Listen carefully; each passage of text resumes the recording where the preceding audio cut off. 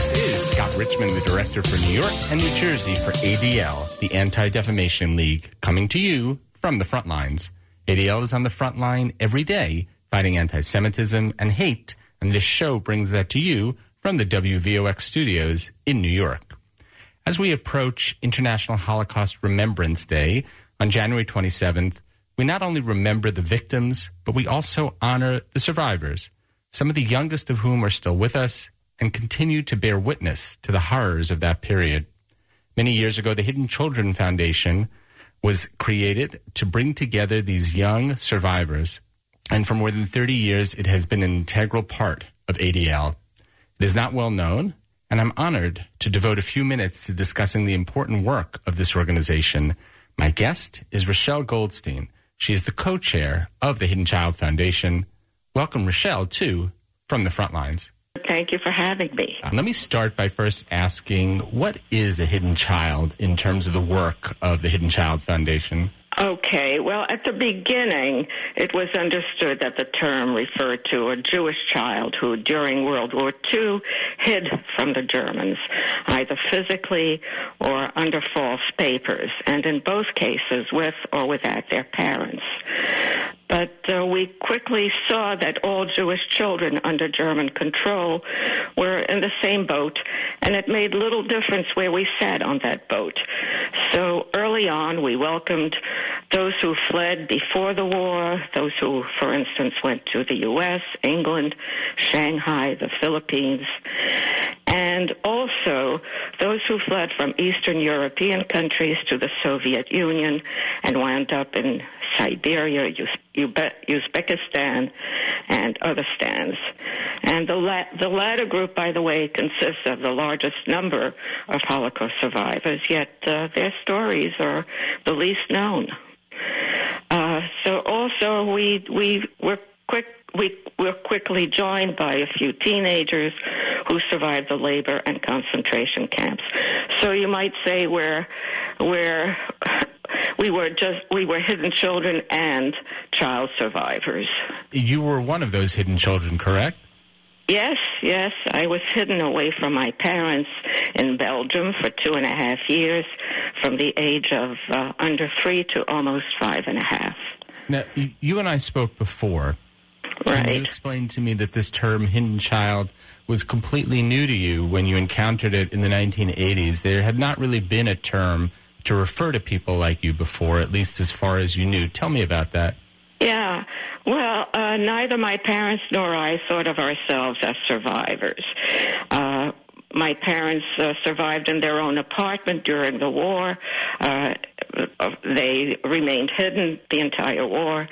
So when we were in Brussels at the end of the war, and when camp survivors came by and told us their horrific stories, ours seemed insignificant by comparison. So we locked up our memories in the deep recesses of our minds and never wanted to tell or to be asked about them. One of my earliest post-war memories is of being taken from one doctor to another because I was malnourished and had a severe case of rickets.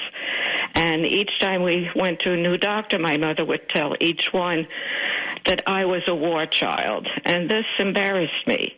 I just wanted to be an ordinary kid, just like my schoolmates.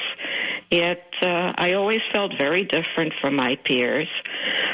So when I heard the term hidden child and met so many others like me, it was quite a revelation to learn that I had a place in this history. You even spoke to me about the fact that you felt like your childhood was stolen. I remember you telling me that, like you really did feel very different from the other children.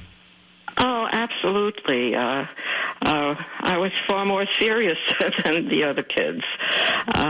As a matter of fact, when I came to the U.S., most kids seemed silly to me. But on the other hand, I sort of was envious of that. I wished I could have been as silly. So I guess that with the Hidden Children in middle age in the 1980s and early 1990s, it was time for them to have their own organization. So the Hidden Child Foundation was founded. Tell us about some of the activities of the organization. Our most important activity right now is gathering with other hidden children, and this has been a great loss over the past 2 years. Beside the entertainment aspect of our get-togethers, our members like to sit together by country of origin and speak their native languages. So I'm sure they miss that, but we hope to resume at some point later this year. Even before the pandemic, our Speakers Bureau was barely active. There was little demand, and our roster of speakers has sadly been drastically reduced. But we do get an occasional request. We still try to help members who have various problems. My co-director, Carla Lessing, is a social worker, and she's just wonderful at this. We still respond to requests from historians.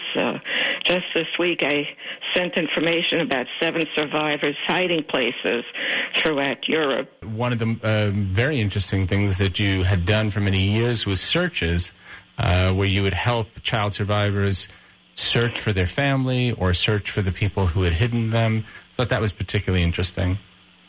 Yeah, well, we did that over a period of quite a few years, and that was interesting because we did have many successes.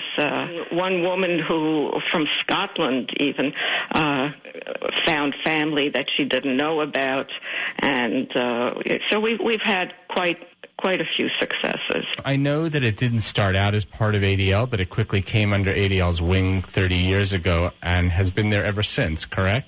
Yes. We became part of ADL at our first gathering in 1991 after ADL helped us to organize this event. Of course, it helped immensely that Abraham Foxman was one of us. Prior to that, in the late 1980s, Dr. Judith Kestenberg, the noted child psychologist, had convened a small group of hidden children who met at her Upper West Side apartment. Dr. Kestenberg is known for her now digitized collection of 1,500 interviews with child survivors. We only have a couple minutes left, and I just want to make sure you have a chance to tell your story. How did you survive the war? Okay, just before my 3rd birthday in late spring of 1942, I, along with my brother and 2 cousins, were taken to a Protestant orphanage in Uccle, Belgium. Because my brother and cousins were with me, it felt almost like a continuation of my everyday life. I just thought children live with parents for a while, and then they all go to a place called orphanage. The people who cared for us were kind. My own criminal. That's a wonderful note to go out with. The idea that you were saved in this way and that these people were kind to you. So thank you so much, Rochelle, for all you've done for so many years for your fellow child survivors and for the important lessons that those survivors have to tell us. And thanks for being on the show. Well, thank you for having me. And, of course, a big thank you to the listeners who tuned in to From the Frontlines, either live on WVOX 1460 AM or as a podcast. Please subscribe on Apple Podcasts, SoundCloud, or on Spotify to ensure that you do not miss a show. Just search for From the Frontlines. And please engage in these important conversations throughout the week by following me on Facebook and Twitter. My handle is @Scott A. Richmond, and our hashtag is Fighting Hate for Good.